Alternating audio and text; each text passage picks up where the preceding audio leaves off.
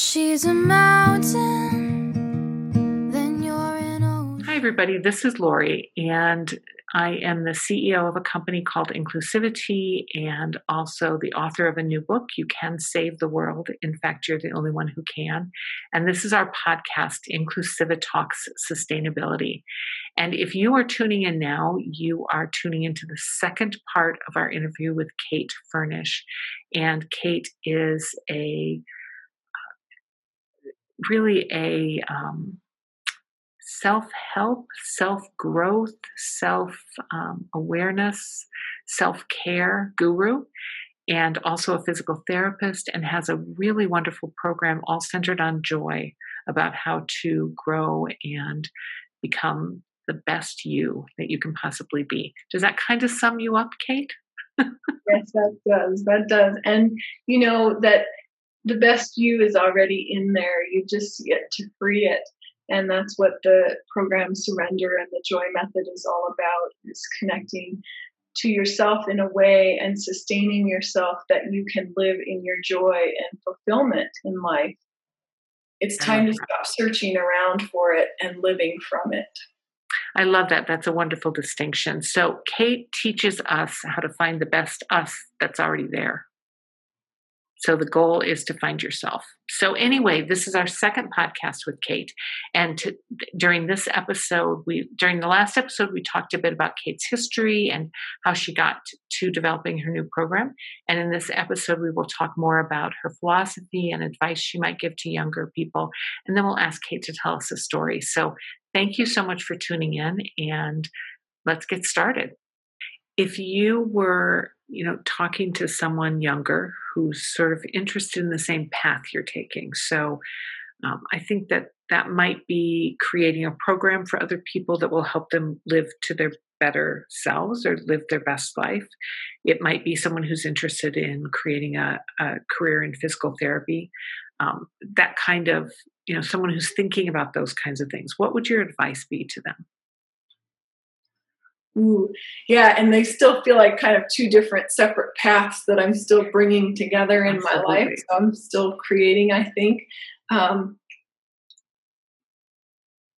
My word for this year is grace. And I think I might say grace to people, especially if you're doing a longer educational endeavor. Give yourself grace to explore as you're learning, and trust your ability to learn and incorporate and innovate in your field. And with sustainability, I think our young children, even in college, what's the term? They say Krispies because they're so fried and burnt out by the time they get just to college from all the activities and requirements and things placed on them. It really is a personal journey. I think sometimes we want to help others with the things we've learned ourselves and start learning, well, maybe just knowing that you matter. And it's not just about the achievements or what you accomplish, although that's fun to you, especially at that age, right? They're 20 and they're like, they want to go and tackle the world, right? And show who they are and what they can do. And that's great. Just don't forget yourself in that process, that you're a part of it. You're not just doing it, you're living it. And I don't know if you can feel the difference in quality of those things. Be in what you're doing and trust yourself to be there rather than just checking off the accomplishments. That's beautiful advice. If you had to tell us sort of at your core what your underlying beliefs are, what drives you, what would you say it is? How would you define that? Oh, you ask good questions. Taking me deep, y'all listening. Really, for me, I would use the term God. Someone might use the term divine or higher power. Or I feel like that does drive me of, even as a little kid, I used to say, this is my lifetime to walk with God. Like I kind of knew this phrase in my head, and I don't know where I got it. It wasn't something I heard. It was something from me. And really to say yes to that. And, the name of the method is the Joy Method, but the name of my program is Surrender. And sometimes you think life is hard because you haven't figured it out yet, or you're not doing it right. But what you really need is surrender, and not just any kind, the surrender where you surrender to who you are, you surrender to what is, and then you also surrender to the possibility of what can be. And I think that there's more to us than just ourselves. We're not disconnected. And when we connect to ourselves, we find the divine within ourselves that's connected to the greater whole and divine that's in everything. And so that allows us to operate from love.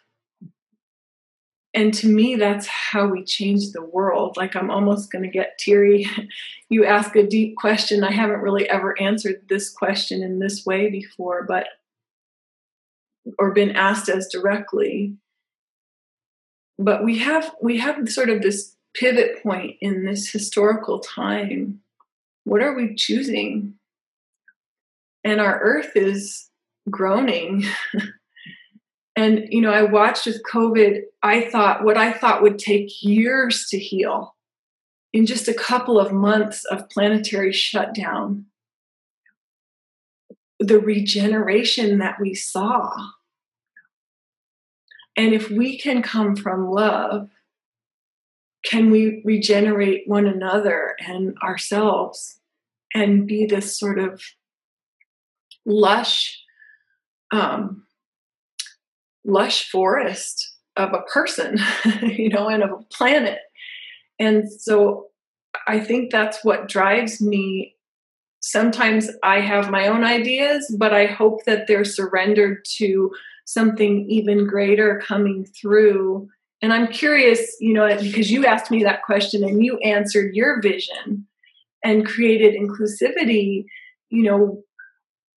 what drove that? And did that feel like that was you alone, or was there also, because I don't know how you would describe it, right, was there also divine guidance in that? I think it was a push of the universe. I feel like it, I agree with you. I think that everything on the earth is connected. I think that there's a spirit or energy or whatever you want to define it, God, energy, spirit, whatever, that connects all of us, that intimately, there are tangles between you and me, and between me and the trees in my backyard. And I think that's what drove me to do it. I felt that there was pain, and I felt that the world was not going the direction that it needed to go to create a future for the planet and for each of us. And so it really was that. It was a pull. It was a magnetic pull to do something to make a difference and to make things better. And it was a sense that connecting with other people and creating this energy and this movement was what was needed. So that's how I ended up doing it. I think that there are times in our lives where we feel like we have to do something, and it's certainly not us. It's certainly something outside of us pulling us.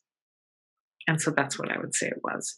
And I do think I fully, absolutely believe that we are all intimately connected, and that it's one. It's one.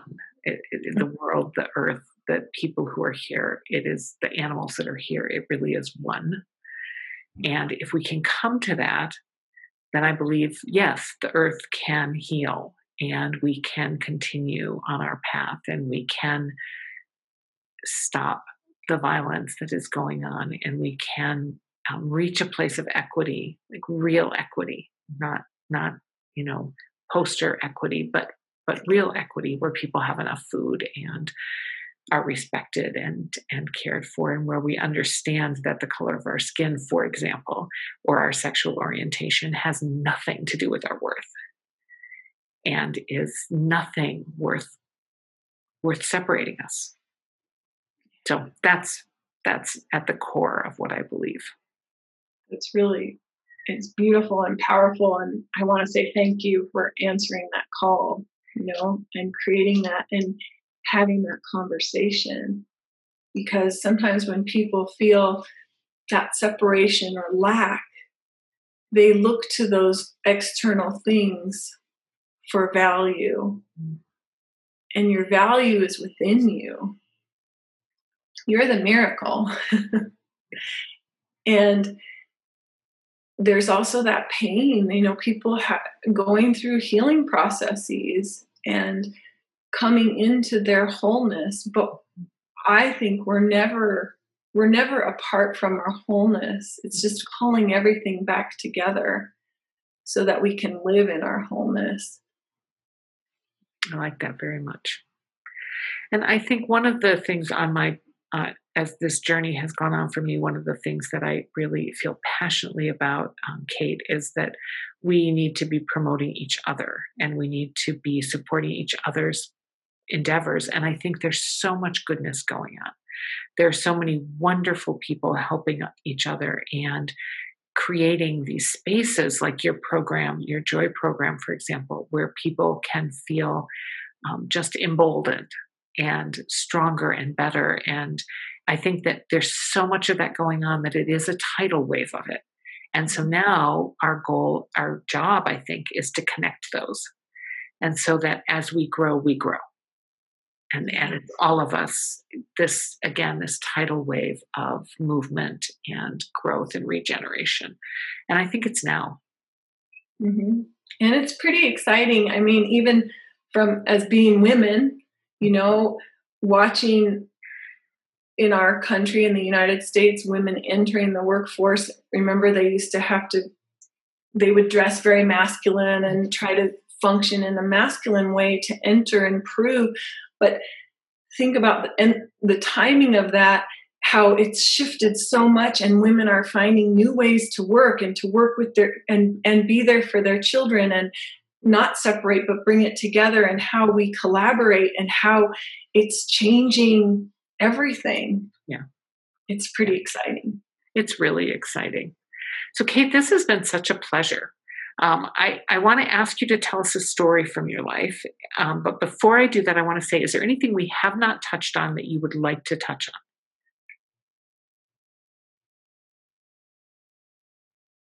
on? I think we're pretty solid. I think we had I really enjoy speaking to you. I love watching your glow as you're talking and just you light up. I love what you're doing. And so I think I'm complete. The feeling is mutual. So that's for anyone who's watching, how fortunate are Kate and I to be here and to be able to be talking to each other. What a gift. So Kate, I like to ask people at the end of our time together to just tell us a story. And the only requirement is that it feels like it's yours.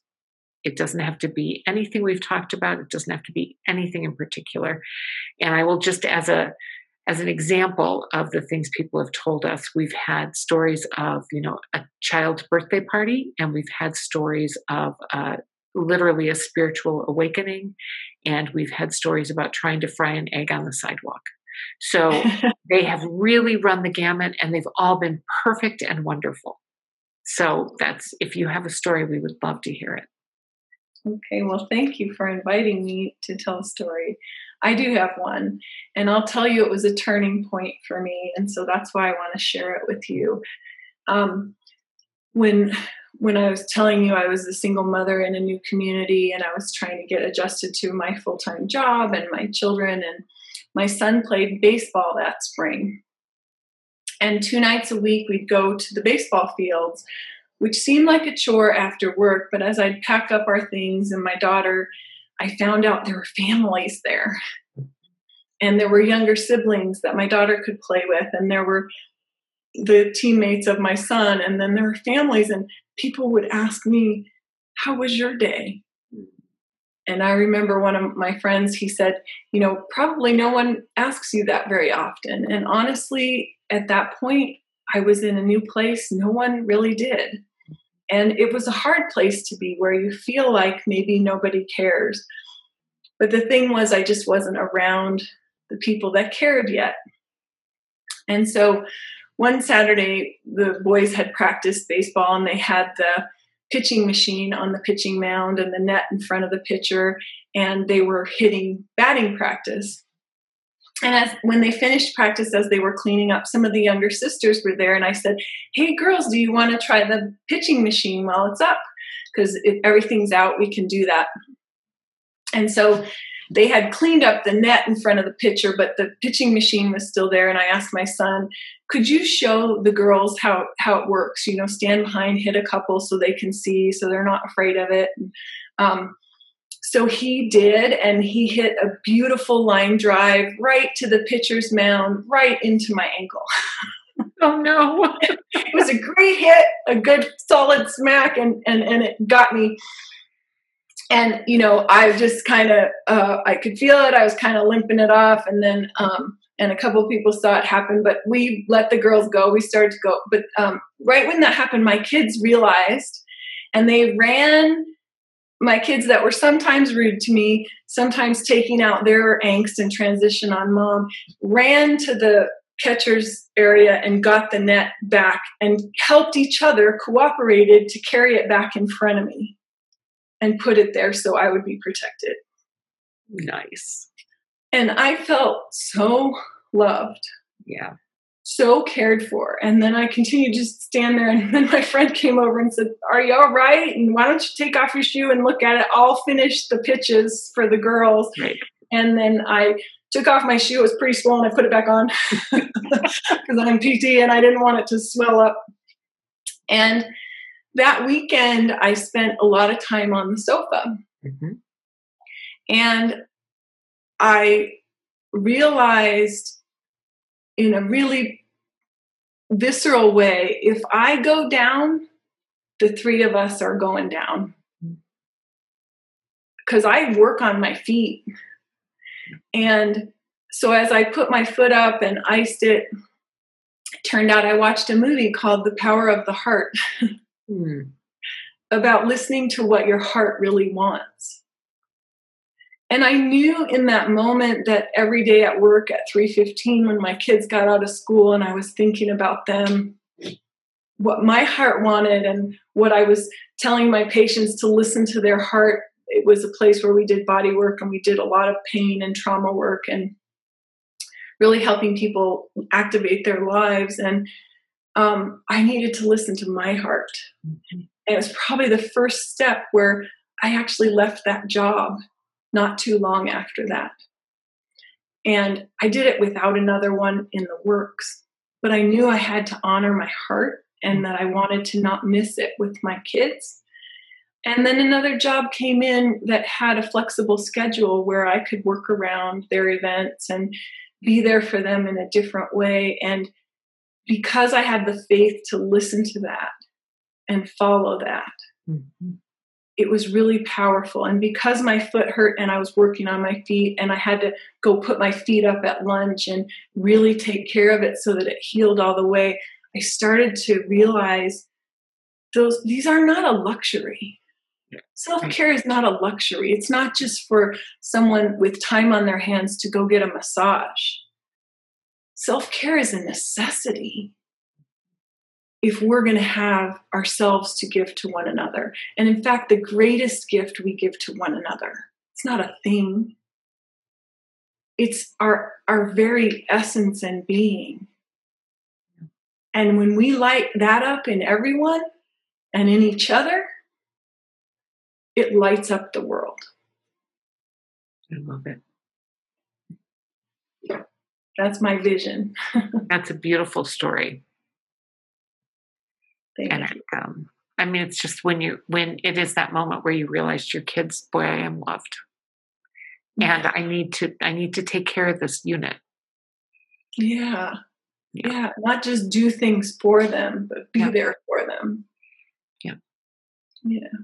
When I was in, I don't usually tell stories, but yours triggered one that resonates so closely with it. When I was in graduate school, I defended my dissertation. My older daughter was probably in, I don't know, 6th grade, 7th grade, something like that, maybe 8th grade. And when I went to pick her up from school, the day that I defended my dissertation, she wasn't there right when I got there, which kind of, worried me. I picked up my younger daughter, and then my older daughter was walking towards us, and she had actually walked to a flower store to buy me flowers for my dissertation. And I didn't even know that she knew I was graduating. She knew that it was unlikely I was going to get flowers from my then husband.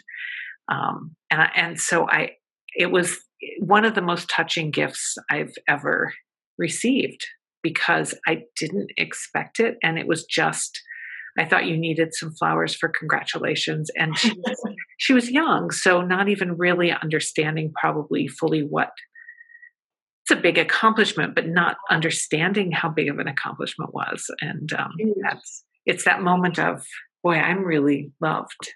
And wow. Yeah. And that moment of, thank you for sharing. That's beautiful. And what a beautiful heart she has. And both of them. Yeah. We like to give, and sometimes we forget to receive, and how powerful that is, and to appreciate what another gives. And that as you tell that story, the beauty of her heart shines through, and you were able to receive it with graciousness and joy. And same thing when they did that, I thought, oh, they do care. They don't care when I'm telling them to pick up their rooms, because they don't want to pick up their rooms, but they do care about their mom. And that's a really humbling realization when you're a giver, to realize how important you are to others, your well-being.